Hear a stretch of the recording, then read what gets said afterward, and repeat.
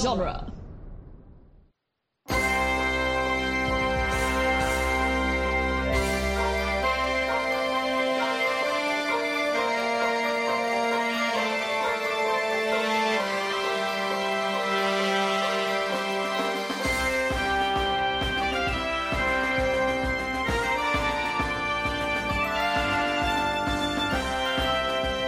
Welcome to the New Republic Archives, where we discuss the history and legends of a galaxy far, far away. I'm Gary Roby. And I'm Tim Garcia. And we are back to continue discussing the Star Wars radio drama. 1981, right, is when this came out, Tim? Yes, 1981. I took a couple more. It was written by Brian Daley. Nice. And directed by John Madden. I do not think he is the same one of football. No, I looked into this because I saw that name and was like, what? John Madden? Yeah. No. He is an English director of theater, film, and television known for directing Shakespeare in Love, which won the Academy Award for Best Picture. Oh, wow. He's also directed The Best Exotic Marigold Hotel in 2012. Holy crap, that's awesome. Yeah, so that John Madden. That's really cool. No wonder, Yep. we finished this, obviously, and we said it enough last time, but, it's really good. Yeah! This might be one of the best pieces of content I think we've covered on Ooh. The Mortis trilogy is really good, but... The Mortis trilogy was really fun. It's just really this is well up put there. together. This is very well put together. I want to listen to it again. I'm absolutely going to go listen to the next two. Mm-hmm. Especially after finishing this one, I was like, I kind of want to roll right into Empire, but I should wait until after we're done recording. Yeah. Just so it's not in my head. Empire's super fun, and I think most of the cast is back for Empire. That's awesome. It's a different cast for Jedi because they didn't do it till the mid-90s. Wow, that makes interesting. sense. Yeah. So I know Mark Hamill comes back for Jedi, but no, it doesn't look like he does. Oh, he doesn't? Well, no, it looks like Joshua Fardon is Luke Skywalker in Jedi. I'm sorry, that is an unfortunate last name. Yeah, according to the Star Wars, according to the wiki page for the radio series. Oh, okay. I guess I was wrong. I just remembered. Wait, hold on though. You know how last time I was like, oh my god, John Lithgow is Yoda in these next two. Ed Asner is Jabba the Hutt. Oh my god, that's so good. Yeah, that's incredible. That's fun. I like that a lot. Anyway, so we are here to talk about the second half, episodes 7 through 13 of Star Wars A New Hope. It's not called A New Hope at this point in time. Star Wars. Yeah. So I'm excited. Tim, you said you had an idea of I know we have notes for each episode. But you had mentioned having this idea of picking a scene to Yeah, so I feel like we if you're listening to this podcast, you've seen Star Wars. Yeah.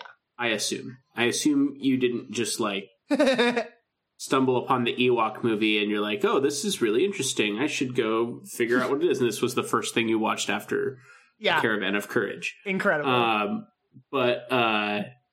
So I feel like going through each beat by beat. Yeah. Beat by beat is kind of redundant, and I feel like we did that last episode. So let's just we split it up into each episode. So we got 7 through 13. So we'll kind of tell you where the episode starts and ends. Yeah. And we'll kind of fill in some of our favorite parts. So that way, it kind of keeps it a little bit more engaging for everybody. Yeah, totally. Because there's some good stuff in here. And like we said last time, I think the thing that makes that is the best part of this radio drama, aside from the first two episodes that are just filling in the backstories of some of our characters, once we get into the meat of the actual plot of Star Wars, it's just little nuggets of oh, this is a little different in a way that I find fascinating. Right, exactly. And that's where this really it really shines. Yeah, definitely. Is the just the little bits. So, episode 7. Also, I made sure to note all the episode titles because they're fantastic. They're very good. So, episode 7 is called The Han Solo Solution. Yeah. And it starts with Luke selling his speeder. And it ends with the gang escaping Tatooine and the Star Destroyer. Mm-hmm. So, first of all, I love the speeder sewing scene where he has to negotiate with that alien. What is his name? Feltapern, right? Is that is that the name of the? I do not remember. I totally thought that this guy was a droid. No. First time I heard it, he's talking through a voice modulator. That makes way more sense. But yeah, this thing is, and there's like a whole negotiating thing, and they were really trying to like shortchange Luke. Yeah. But also Luke in his selling of the speeder, because in the movie we just kind of get like, oh, I guess this is gonna have to be enough money. Like, I can't believe we got, Yeah. But you get the full negotiation in this, and Luke really goes like for the classic like teenager like mistake. Yeah, he's like, I paid $2,400 for this, and I put a lot of work in it, so I think it's worth more than that now. That's totally not how you sell a car, right? No. That's not like no. Your speeder's going to lose value. Putting work into it, it's just going to be a sunk cost at this point. And also, you've just admitted that you've altered a bunch of stuff, so it's not going to run like it did from the factory. Like, there's just all these things that you're just not going to. Yeah, and the guy that they're trying to sell it to is like, look, like people don't want your old speeder. Like, no one's going to want this. I'm going to sell it at a loss if I give you this much money for it. Yeah. Let's see. Wioslea. Wioslea. Wow. She's a female Vuvrian. Vuvrian. And she's a terrestrial vehicle sales merchant. Oh. She has like an insect head with very strange eyes. Yeah. That's her. And I mean, she's in the background of that scene. So if you look, if you watch the movie. I don't think I've ever like really noticed this creature, this alien. I always get all the Tatooine monsters confused. There's so many. But yeah, anyway, so there's that whole negotiation, and but then Luke or Obi-Wan mind tricks. Yeah. The creature into accepting their deal. Yeah. Which I don't know how I feel about that. I agree with you. I think that every time the mind trick happens, it's like a little questionable, but using it on just like a salesperson like this is kind of messed up. But then Qui-Gon tries to do the exact same thing in Phantom Menace. Exactly. That was where I was going to bring up. Yeah. He learned it from his master. Yeah, it's a little shady. It's fine. I feel like the only acceptable use we really get of it where it actually works was on the Stormtroopers. Yeah, I agree with you. Because it fails actually several times, right? Well, no, acceptable was, I feel like on Bib Fortuna, getting him to take him to, that was okay. And then he tries to on Jabba, but it fails. But it doesn't work. Yeah. Jabba's too smart for that. Qui-Gon tries on Watto. And it doesn't work. Do they try to on Boss Nass? They don't, right? No, I don't think so. No, I think he just like uses his like little bit of knowledge about the life debt situation to their advantage. Yeah. So I don't know. Mind trick is iffy. It's always iffy. Don't like it here. Yeah. I mean, they need that money, but also like they could do. Just it's find Tatooine. Yeah. Just sell a slave. That's how you make money here. Messed up. No. So there's like in this one and the next one, there's a lot of really interesting like Luke and Obi-Wan conversation. And it's very much like Obi-Wan sort of like analysis of the people that are around them. And so like they're talking about Han and Chewbacca and like this unlikely duo. And we get a lot of good stuff just about like Wookiees. Obi-Wan really, really likes Chewbacca. Yeah. Like he just like keeps talking. He's like, Wookiees they're a very unique species. They have an ancient culture and have a great affinity for the Force, which I know. And then Luke is like, Wookiees? And it's like, shut up, Luke. Yeah. They also say that the bowcaster is the traditional weapon of his people. Which cracks me up. I love that.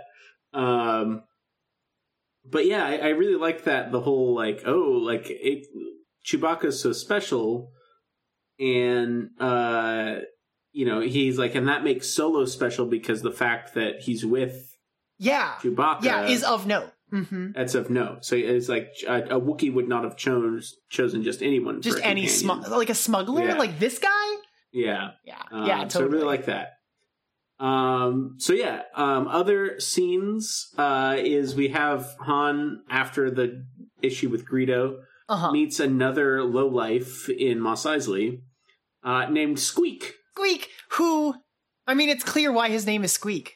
Yeah, he talks really fast. He's very clearly a voice actor who delivered the lines and they just sped him up. Yeah, it's very funny. He'd be, and he offers him another job. For less money. Instead of this one. For less money, for 10,000. Yeah, but it was supposed to be like a quick job, right? Sure. Yeah, that would start tomorrow, I think, isn't it? That it's like, it's a day late and that's why I can't do it. We have to leave now. Yeah, well, no, it was going to start tomorrow, but he's too hot right now. He can't do it. Yeah, he can't hang around. So he can't. Yeah. Squeak is in Legends. Interesting. He is a Tintina. A Tintina. Which is a rodent-like alien. But you can look up Squeak on the Wikipedia. Oh, that's cool. He's just like a little mouse guy. Yeah. I love him. Look at him. Bungie. Yeah. He's not canon, but he's there. There's a little picture of him. I know. There's a little drawn. Oh, this is precious. I love this guy now. And yeah, Big Bungie was the guy that he was working for, offering the job. And that Big Bungie has a lot more of other Han Solo at Star's End, which I think was one of the old books. Oh yeah, that makes sense. 79, yeah. So that's where Big Bungie comes from, which would have been before this, but. So that's some early EU stuff. Is Luke or Han was offered another job that he turns down. He's like, "What do you?" He almost takes it though. He's almost like, "Yeah, let's do this." And Chewbacca kind of is like, "Wait, well, we just offered them," and he's like, screw them. Like, let's take this easy one. But then it doesn't work out. So we get that same scene from the special edition that has Jabba on it. Mm-hmm. But instead of Jabba, it's a character called Heater. Mm-hmm. And Heater's a very posh. He's kind of he's still a gangster, but he's very like, oh yes, perhaps, blah blah blah. Like, I like Heater a little bit. I like Heater there better than Jabba being there. Yeah, I agree. It makes sense.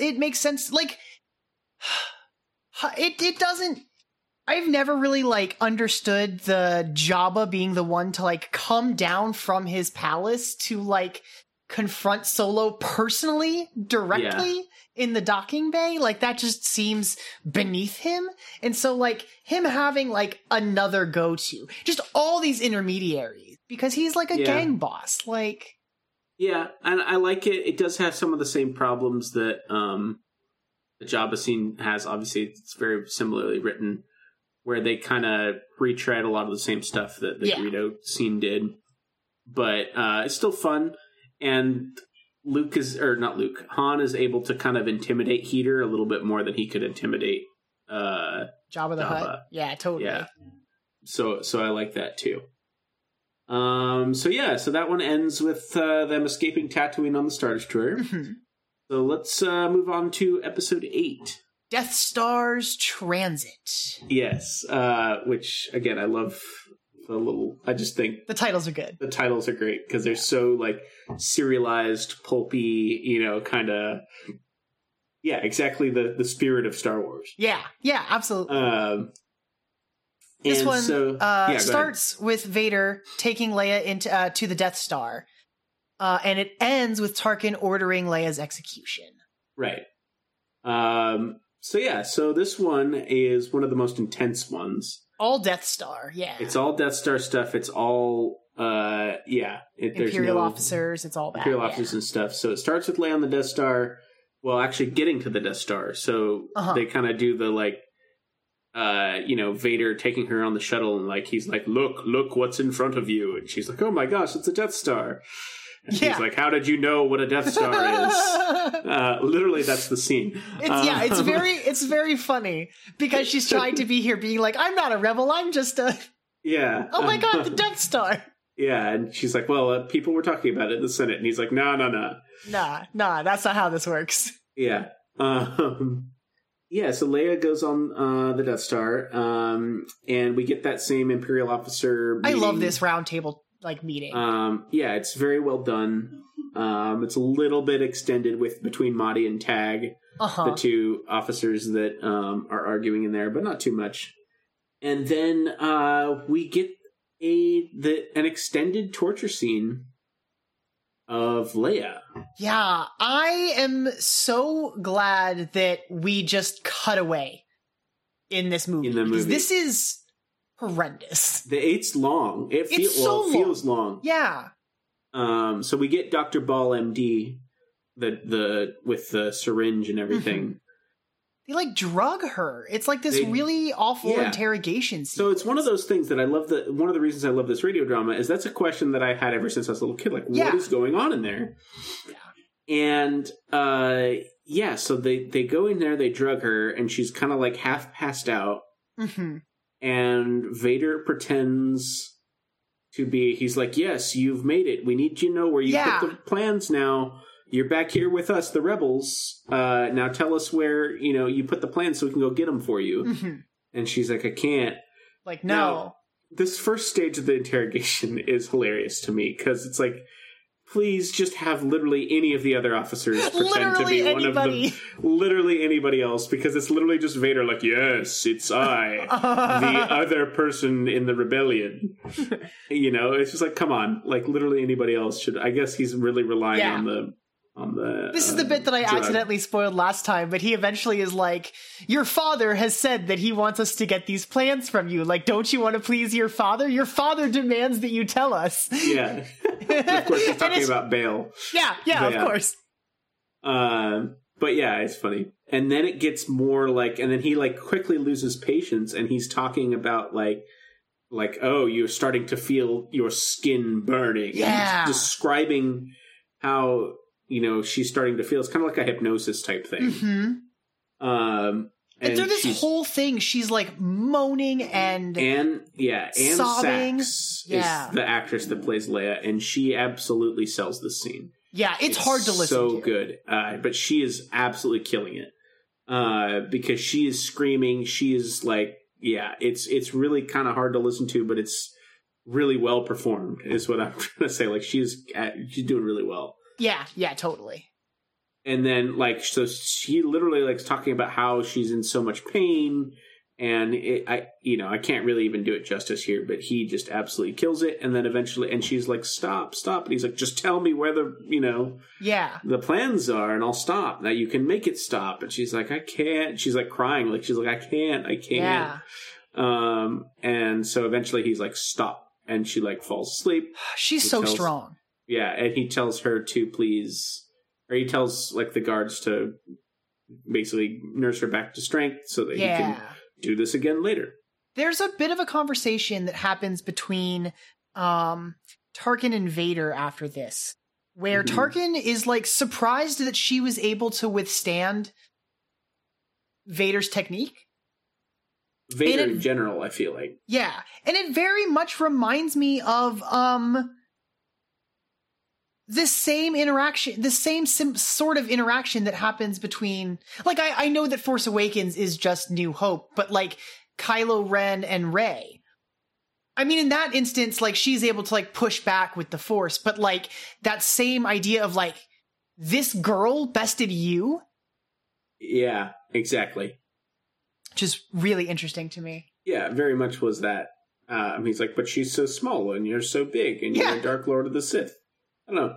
It was, crazy scene. Yeah. one of the best things in the whole radio drama, I think. Definitely. Was that extended thing. There's also one other thing that happens in this episode before we get to the destruction of Alderaan that I find very fascinating, and that is this conversation that Madi and Tarkin have. Right. Where Madi is like, kind of gassing up Tarkin a little bit, and is like, hey, like, you're the one in control of this battle station, the ultimate power in the universe. Yeah, it's yours. He's very he's very much like, he's kind of like planting the seeds there. He's trying to like get. It's kind of cool to see a little bit more like politics of the Imperial officers going on behind the scenes, and Madi's very much like, okay, this station is awesome, and don't forget that you're in trouble. You're in charge of this. Yeah, and it's like there's nothing bigger. Letting you know, reminding you. Yeah, right? Because, like, the movies do sort of imply that aside from, like, the officers butting heads with Vader and his philosophy, that, like, no, the Emperor's in control and everyone is in line. And, but we just know that that's not how, like, politics work. And so having some sort of conflict, even just, like, the hint of tension, is fascinating to me. So. Yeah. I really dug this. It'll come back later, but I think it's really cool. So this definitely, I wrote in my notes, Madi tempts Tarkin the first time. Yeah. Because it's funny, for whatever reason, like, I read your note, and until you said it out loud, I wasn't like, oh, this is a biblical reference. Yeah, I was. It's my Catholic upbringing, so yeah. No, that's why I recognized it. It's very funny. It's very funny. So yeah, and then Alderaan's destroyed. Which is, let me tell you, a little less spectacular in the radio drama because you don't see anything explode. Yeah, but again, the acting of everybody really sells it. So yeah, definitely. And then you get the whole thing with Dantooine, and Tarkin orders Leia's execution, and that's where we end. So episode 9, which is another great. We're just gonna keep doing this every time. Yeah, it makes me laugh every time I read them because I'm listening to them and they say it at the beginning of every one, which is great too. But episode 9 is Rogues, Rebels, and Robots. Like I just don't know how they come up with great ones for everything. So it starts immediately after the jump to hyperspace on the Falcon. So they're kind of like, it's that transit period where the Falcon's in hyperspace. Yeah. And it ends with the gang in the tractor beam of the Death Star. Mm-hmm. This has got more of like just good Luke and Obi-Wan like talking about Han and Chewie. Just like scrutinizing like any little thing to give them hints about who these people they're traveling with are. And so they discuss the table game, and they discuss the fact that no, the Falcon has been modified and this is performing way better than a shuttle of this type would be. Like he wasn't exaggerating when he said that like this was a special ship. Yeah. And I do like that they're like, who do you think plays the game? And they're like, probably Chewbacca. Like, he's a... Yeah.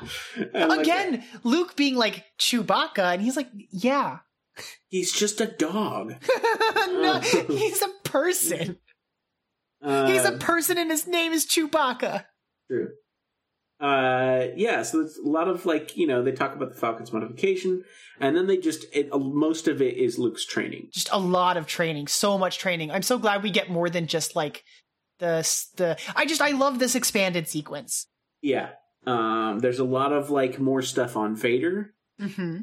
They talk about how Luke's like, well, where would you start? And he's like, well, normally if I were to start training a Jedi, if I were to start training a Vader, of time. Yeah, not Vader. Training. They would spend a ton of time contemplating everything and opening himself up to the Force. Mm-hmm. But we're going to kind of rush that, and I'm just going to kind of try to open you up. Yeah. Quicker than usual. We're going to brute force this. Some speed running lines. Jedi training. Yeah, exactly. That's kind of what Luke got anyway. Yeah. As he speed ran Jedi training.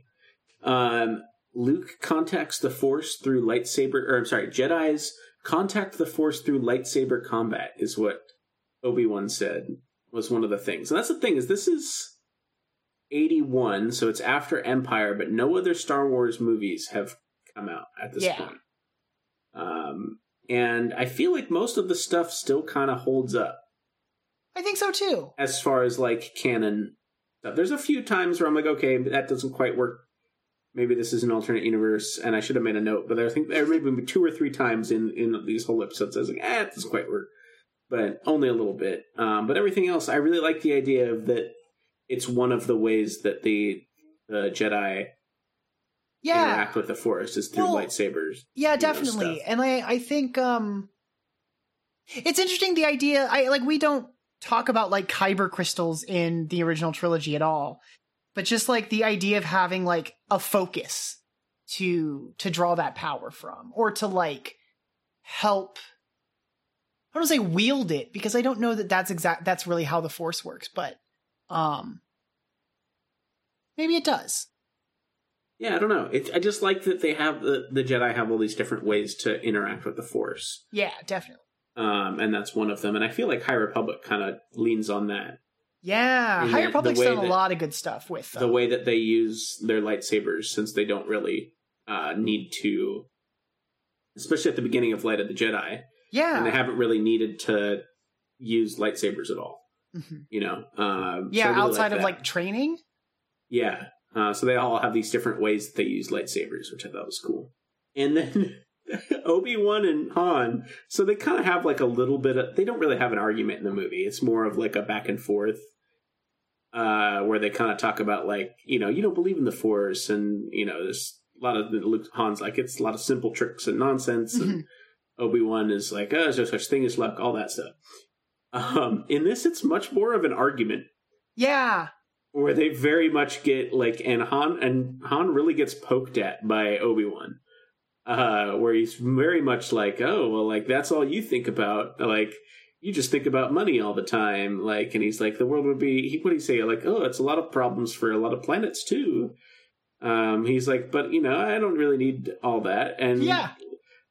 And Han's like, oh, well, where would you be without money? And he's like, have you seen me touch any money at all? I never use money for anything. Yeah. And it's like, Han's like, what the hell?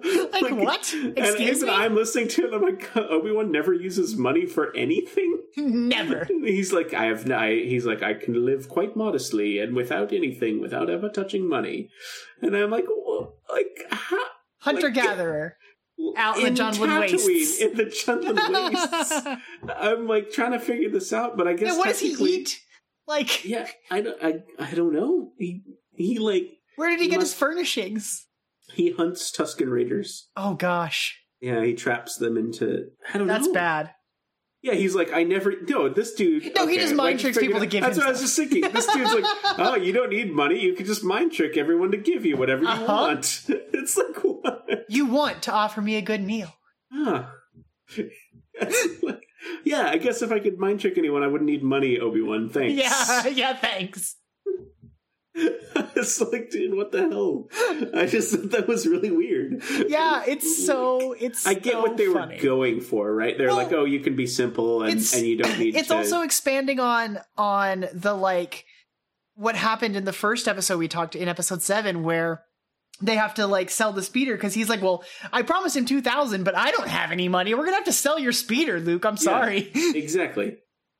So it's all very much like, yeah, and even Han's like, okay, so Luke paid your way. Like, that doesn't mean you don't need money, basically. And even that he had to mind trick his way into, but... Yes! Yeah. That's funny. It's just very... It's like, come on, man. And then, of course, he feels the, 1,000 mouths cry out in pain, and then we're suddenly silenced. Mm-hmm. And they come out into a asteroid field that is the remains of Alderaan, as we know. What was it he said? Oh, we decided to scoop up some gravel. Is one of the, like, snarky things he said to Luke. And then, of course, the gang gets caught in the tractor beam. And it's kind of cool, because as they're caught in the tractor beam, we get to hear Obi-Wan come up with the plan that they end up using. Yeah, he's like, is this what he says? Like, launch some escape pods, make sure you make a record in the ship's log. He's literally telling him everything. He's like, do this, do this, do this. Yeah. And it's all Obi-Wan's idea, which is really cool. Yeah, it's cool. It, like, very much hints at, like, nah, Obi's been through stuff like this before. And it's easy to, like, forget when your only context of Obi-Wan is old man Obi-Wan from the desert. Yeah, I don't know. I always loved that because I thought it was very clear in the first movie, even if you don't have EU stuff or books or anything like that, that like Obi-Wan very much knows what he's talking about. He's the first one to identify that it's a short-range fighter, like, oh, a ship like that couldn't, you know. Yeah. Like all that kind of stuff. And he very much knows everything that's going on, and they really turn that up to the nth degree in the radio drama. Yeah, I think so too. I like it a lot. Yeah, so that's episode 9. Episode 10 is called The Luke Skywalker Initiative, which might be my favorite one because I think that, not the episode, but the title, because it reminds me of the Avengers Initiative. And I'm a dirty nerd. He says, talking on his Star Wars podcast. Yes. So yeah, this one starts with everyone hiding under the decks of the Falcon, and it ends with everyone jumping into the trash compactor. Yeah. Not a whole bunch different on this one. No, I think the majority of what's different about this one is the stuff that takes place on the Millennium Falcon. There's a lot of dialogue while they're hiding. Yeah, a lot of dialogue that's all just sort of like nothing dialogue. It's all just kind of like, yeah, this is what we're doing. Because they have to describe what's happening. Actually, the radio drama does a good job of not making you feel like everyone is describing everything around them. Yes. But this part, they really kind of have to be like, oh, there's this many people on the Falcon now, and there's, you know, blah, blah, blah. You know, they really have to kind of narrate what's going on, mostly by Obi-Wan knowing it by the Force. Yeah. But yeah, they take down the they take down the stormtroopers, they sneak on the Death Star, you know, it's the same thing that goes on in the movie. Yeah, definitely. And they discover Princess Leia and do the whole plan. It's all, you know, I don't think there's anything else that's really in this one. Yeah, some of them, like, I feel like episode 1 was almost completely new stuff. Yeah. And episode 10 is like, oh, yeah, you get this one. I think 13 is a lot that way, too. Yeah, definitely. But yeah. Yeah. There is one little note that I liked about this episode, and that is when they arrive on the Death Star and Obi-Wan senses a presence he hadn't felt in a long time. That's right. He does say that. Yeah. He's just like, yeah, but he's like, oh, but it makes sense that he's here or something like that. Like, he's like, oh, that's why everything's going, is because I sense this. So that's the Luke Skywalker Initiative. I assume it's called that because Luke Skywalker is taking initiative and he comes up with a plan. Comes up with a plan. Episode 11 is the Jedi Nexus, which starts with Vader's assurance that Obi-Wan is on board. He's talking to Tarkin and is like, I've felt a presence I haven't felt since. And it ends with the Falcon jumping to hyperspace to escape the Death Star. Yeah. This one feels long in comparison. I know that they're all like 30 minutes. They're like 25. Yeah. They're like a little shorter. That's true, because the intro and outros account for a good chunk. But like they escape the trash compactor. Han is ready to bounce. He is. He's like, he gets out. We know it's the same, you know, again, beat for beat, pretty much the same. Yeah. They do the whole thing on the trash compactor. And, Han gets, like, when they get separated like they do in the movie, Han's telling Chewie, he's like, yo, we should just go. If we get to the Falcon first, I'm not waiting for anybody. I'm getting the hell out of here, which it totally fits Han. I love that Chewbacca is constantly Han's conscience. He is, which I love that. Like, even though we don't know what he's saying, you still get, like, that distaste for, like, Han's ideas. Yeah. That protest, he's protesting his thoughts every time. Yeah. And then we have our Vader and Obi-Wan fight, which has some fantastic bits of dialogue.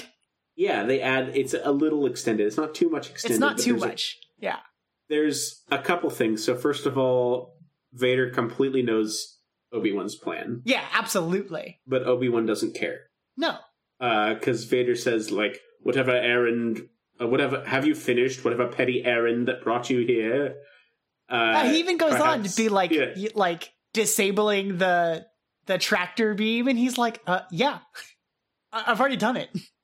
Yeah. And then just like the ready is fun. I love that so they both ask each other if they're ready before they draw their lightsabers. It's very respectful. Yeah, so they're like, ready? And he's like, ready? Mm-hmm. And they, and then they ignite their lightsabers. Okay, so this line, I wrote it down here, and you can see it. But yes. The patterns of the Force have reached the Nexus. You think you can retreat forever? Like, he says this after he's, like, been dodging, and Vader says that. What in the heck is he talking about? The patterns of the Force have reached the Nexus? What? It's an evocative line. I don't know what he's trying to say. I mean, maybe this is just more on that, like, the learner becomes the master. Like, the pattern of the Force was it was our destiny that we would be brought back together in this way. Yeah. Okay. So yeah, the patterns of the Force. So yeah, maybe that was what it was. Is he's trying to say that, like, this fight was always inevitable. We're always going to come back together like this. So yeah, but I still like it. It's still very much It sounds great. I love this this last one, this bit right before the death of Obi-Wan, where he says, "A Jedi never forgets how to die." Yeah. Whoa. What? Excuse me? Yeah, Obi-Wan says that, and I was like, okay, like, I guess they mean, like, what he means is, like, we're prepared, to become one with the Force? Like, this is different than just, like, death. Yeah, he's just like, oh yeah, I remember how to die. Yeah. Like, what are you, no, like, I don't know. I love the line because it's so totally goofy and it feels very in character for both of them. But at the same time, I'm like, what are you guys talking about? It's good. But I love that all the Jedi are like, oh yeah, I remember. Like, people how to who die. They don't have it. Like, people don't keep surviving because they forgot how to die. Like, what? Maybe this is me just, like, reading into things that aren't there, but maybe this is implying that, like, oh, he's been trained on, like, whatever the step between, like, mortal life and, like, becoming one with the Force. Like, he learned how to die. Yeah, that was his. Yeah, I don't know. It's interesting. Like, I get what they're saying. Like, kinda. Yeah. Right, which is the perfect way of Force dialogue. Right, is like. Like, yeah, that kind of makes sense, I guess. Like, they're trying to say that he's always prepared. Yes. He's connected with all life and death, so, he's always prepared to die. But it's just a funny way to say it. Yeah. So the same thing happens. Luke, Obi-Wan dies, and they escape the Death Star, and we get a little extended Luke mourning. Yeah. Watching Obi-Wan die. Just this really soft moment between him and Leia, because both of them have lost. I mean, he lost a mentor, and Leia lost her planet, and they just share this moment. In the movie, I know it gets a lot of criticism every time because like it's just kind of whiny Luke, and he's like, oh, I just wish Ben were here. Yeah. Like, and Leia's like, oh, poor Luke. But in this one, he's like, I felt like he was going to be everything and he was always going to be there. And Leia's like, yeah, I also lost lost a lot today.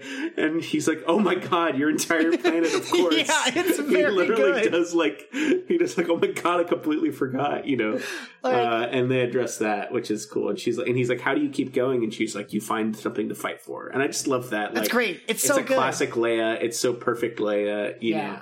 Yeah, so I like that. And then we get our space battle, which is only thing of note that I thought with the space battle was Han explaining to Luke how to shoot everything, how to work the quad cannons and everything. And him going like, "Hey, Luke, have you ever fought a quad cannon?" Luke's like, "Yeah, you know." And Han's like, "Kid," and he's like, "No." And he kind of explains it. He's like, "You'll hear the little dots as they get closer. It'll feel like something's right there. You know, it helps you. You know, this is how you do it." And he also says, "Make sure you don't rely on the targeting computer and look up every now and then." And go with your gut too. Yeah. Which is it's very good. It's foreshadowing for the, the Battle of Yavin, which I love that. Like, I'm just like, oh, cool. It's really good. It also adds like, oh, there is something, the Force is working a little bit through Han without him knowing it either. Yep. Having that line in there is like, no, he knows how to do this with it, whether or not he knows how to do, he actively knows how to do it, Yeah, so I really like that. Good stuff. In there. And then episode 11 ends with the Falcon jumping to hyperspace away from the Death Star. So yeah. 2 left. Yeah, so we've got episode 12 now. The Case for Rebellion. Which totally makes sense for this one because it's pretty much the whole stinking episode. This episode mainly concerns everyone trying to convince Han to stay. Yeah. And join the rebellion. It starts with Vader and Tarkin discussing the plan of why it was Vader's plan to let the rebels go and find the rebel base. We get a little moment where after 3PO gets caught in all the wires and stuff after the fight, that Han is like, oh, it's actually useful to have droids around on the thing. They're actually helping stuff. Yeah.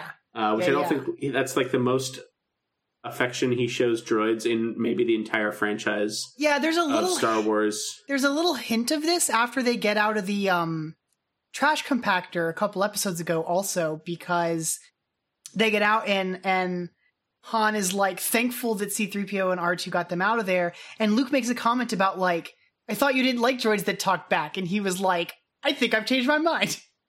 Something to that effect. And it's nice. I like it. We have like the whole, transit to Yavin 4. We get to, oh my goodness. When they're approaching Yavin 4, Leia asks him if he remembered to like transmit the codes. And he was like, no, I was just going to let them shoot us out of the sky. Yeah, I liked that too. It made me laugh. Han is so sassy. He is. And Perry King is a little too over the top. A little bit. But I kind of like fun. It. Like he's kind of like, a lot of his lines are like, yeah. Like he does like that stupid cocky laugh, which makes me laugh too. But yeah, he's very much over the top. And didn't Perry King audition to be Han? Isn't that a true thing? I don't know. I thought that was a thing. Anyway. Maybe. So anyway, we meet the people of the rebellion. We meet Commander Willard. Yes. And we meet... Actually, they send Luke to go... I can't remember why they were going up there, but to go, like, I think to his X-Wings, right? Because he volunteered to fly the X-Wings. Mm-hmm. And he's like, well, you're a new recruit. I'm going to have to... he, like, jokes with him, and he turns around. He's like, oh, my God, it's Biggs! Yeah! And Biggs is there, and it's much more of a, like... thing because we had it in episode 1 and 2. We've seen them already. Yeah, so we have this beautiful reunion. I think Luke calls him his best friend at one point. Yeah. And like, you believe it. Yeah, it's great. Like, they do this whole thing. He is really excited to introduce Han and Leia to Biggs, which that was a funny scene because like it's weird that Biggs has never met Leia, I feel like. Yeah, which I guess is like it's like introducing a sergeant to like a 4-star general and saying, this is my friend, the 4-star general. Like, I guess that's kind of like that. But he's like, hey. But I think they were trying to play it that she's just like super beautiful, and he got kind of like bashful. Flustered. Yeah. That seemed to be what they were trying to play for it. But, definitely. And I really like that.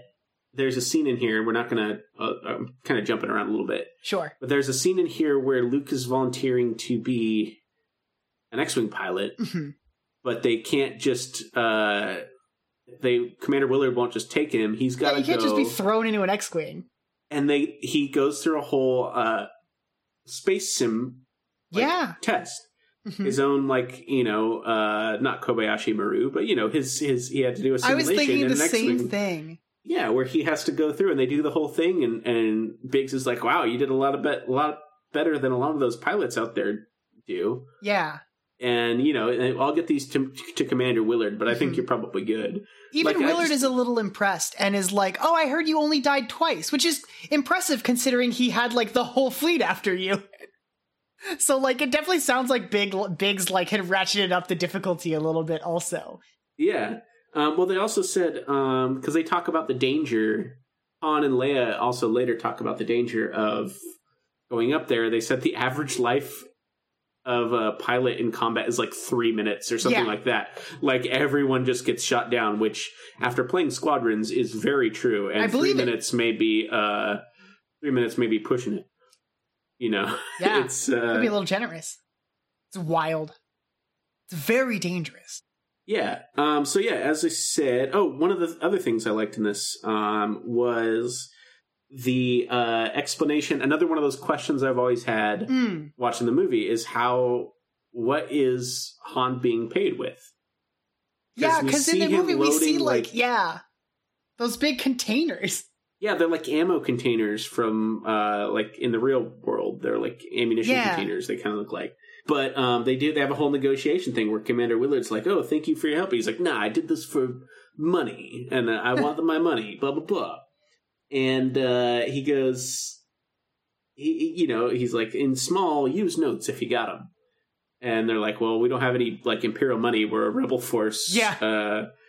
So no, we don't have that. But then Han's like, well, you must have a lot of stocks and precious metals, since you're a military force. And he's like, we literally need those. Yeah, like, that's why we have them. We're the little rebellion here. But Han's negotiating tactic, he's like, well, fine, I'll leave, but I'm going to tell all the freelancers and third parties that the rebels are a bunch of swindlers and hoodlums, and none of us will help you.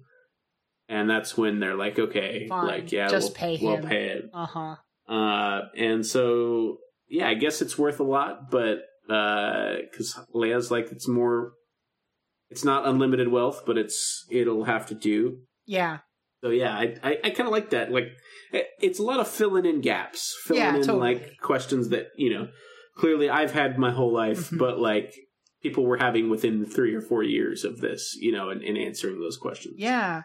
Yeah. And so, like, I really appreciated the, like, Luke and Han sequence where Luke is trying to convince him to stay and to help out. And, like, Han, of course, like, wants nothing to do with it. And then Leia also has a private conversation with him. Luke leaves and Leia walks in the door as he's leaving and, like, has the exact same conversation with him. Yeah, and then but that conversation ends with Han being like, you shouldn't let Luke go up there either. Yeah. And then we get a conversation between Luke and Leia, and even Leia is like, Han thinks that I should tell you not to do this. Yeah. And it's just there's, like, an element of concern for Luke's well-being that I don't think ever comes across in the movie. No, yeah. I really like that. Me too. But Leia's like, yeah, but I think you should do it. It's the right thing to do. And, I mean, I'll be down here, but I think you should go. But anyway. Does the kiss for good luck happen in this episode or the next one? This one, I believe. And then I think Biggs, teases him for it. Yeah, he's like, oh, because in the first episode, he mentions about how Luke never goes after any girls. It's like, oh, you finally found your dream girl. And he's like, yeah, I'm just looking for the right girl. In the first episode, he's like, I'm just looking for the right girl. And in this one, he's like, oh, you finally found your dream girl. And he's like, just kind of razzing him. And then, so it ends with the gang preparing to leave for Yavin. Yep. And then the next episode is called Force and Counterforce. And it's a lot of the same beats as the movie, as we mentioned. But it starts with the Death Star arriving above Yavin 4, and it ends with the end of the story. Yeah. So I have written in the notes again, Madi tempts Tarkin a second time. Because this one's way more, and I really like this scene because this is where it becomes more explicit that he's like, yo, you're going to be in charge of the Death Star And you can use that against the Emperor because the Emperor, like, can't do anything. Like, this is the ultimate power in the universe. And it can, like, destroy planets, and you're in direct control of it. You can basically use that to leverage yourself as being second only to the Emperor. And then Tarkin is like, with you at my right hand. Yeah, he, like, kind of sees it. And Tarkin's very... Tarkin's very like, you're bordering on treason with this talk, and he's like, no, you know, but it's cool because it's very much like a political power play going on. And I really like that, and like it's really cool. And of course, as this is going on, the Death Star run's playing out, as you know it does in the movie. And there's another scene with Madi and Tarkin, and if you watch the movie, Madi's there on the bridge with Tarkin. Like, pretty much all this time. Like, he's there on the bridge. And Madi's... And it's interesting because when I first heard it, I was like, wait, this isn't how this went in the movie. But they explain it. So they go... Tarkin's like, hey, it looks like they may have... Maybe I should leave, get on my shuttle. Just in case, like, the Death Star explodes. You know, maybe I should, like, be safe on a safe thing. And I'm like, wait, no, that's not what he said in the movie, you know, because we evacuate in our moment of triumph. Yeah, we have our whole thing, and Madi's like, no, you can't leave. If you leave, you'll show that you're abandoning the post and you're giving up your control of the Death Star. He's not wrong. And then in the middle of this thing, once we blow up, if you leave in the middle when we blow up the Yavin, you're basically like showing that you have no steel and you're not good in the leadership thing. You lose all respect for everyone around you. And on top of that, these rebels don't even have a shot at blowing up this thing. Like, Vader's already out there. He's in his prototype TIE fighter. Yeah, like, let Vader do his thing. Like, he's gonna do his thing, and Vader and like Tarkin's like, all right, you're right. Like, he's Vader's funny because he insults all the technology, and then he goes out and uses the best technology, and he's super good at it. Like, I like that. And then immediately after that is when someone comes in. It's like, should we get your shuttle ready, Tarkin? And that's when Tarkin he's like, says, evacuate. In a moment of, I like that he got. I think you overestimate that. Yeah. He got talked up right before that scene by Madi. I kind of like Madi as Tarkin's hype man. I do. I really like that. It's really good. Yeah, it's super cool. So then of course he did get Tarkin killed with that hype. Yes, he did. And then Death Star gets blown up in the same way as we know it does in the movie. Han actually explains kind of exactly what happens later, because you got to figure that Luke wouldn't have seen what happened behind him. In the thing, because he's focusing on trying to the Death Star. So later, when they're on the ground and they're getting ready for the ceremony, he's like kind of recapping. He's like, yeah, I tried to hit that leader and he was super good, but I couldn't. So I hit the guy on the side and it scared the dude on the left side, and then he knocked them both out, and that's what did it. Like, he's kind of recapping the war stories, which is totally what would have happened. He totally would have been like, oh yeah, this is good. They mention Luke's new outfit with the yellow jacket. Yeah. And Luke literally is doing it to impress Leia, which I loved. He's like, well, I just thought, and yeah, it's great. It's great. Han explained his change of heart, that it was once again Chewbacca, pretty much.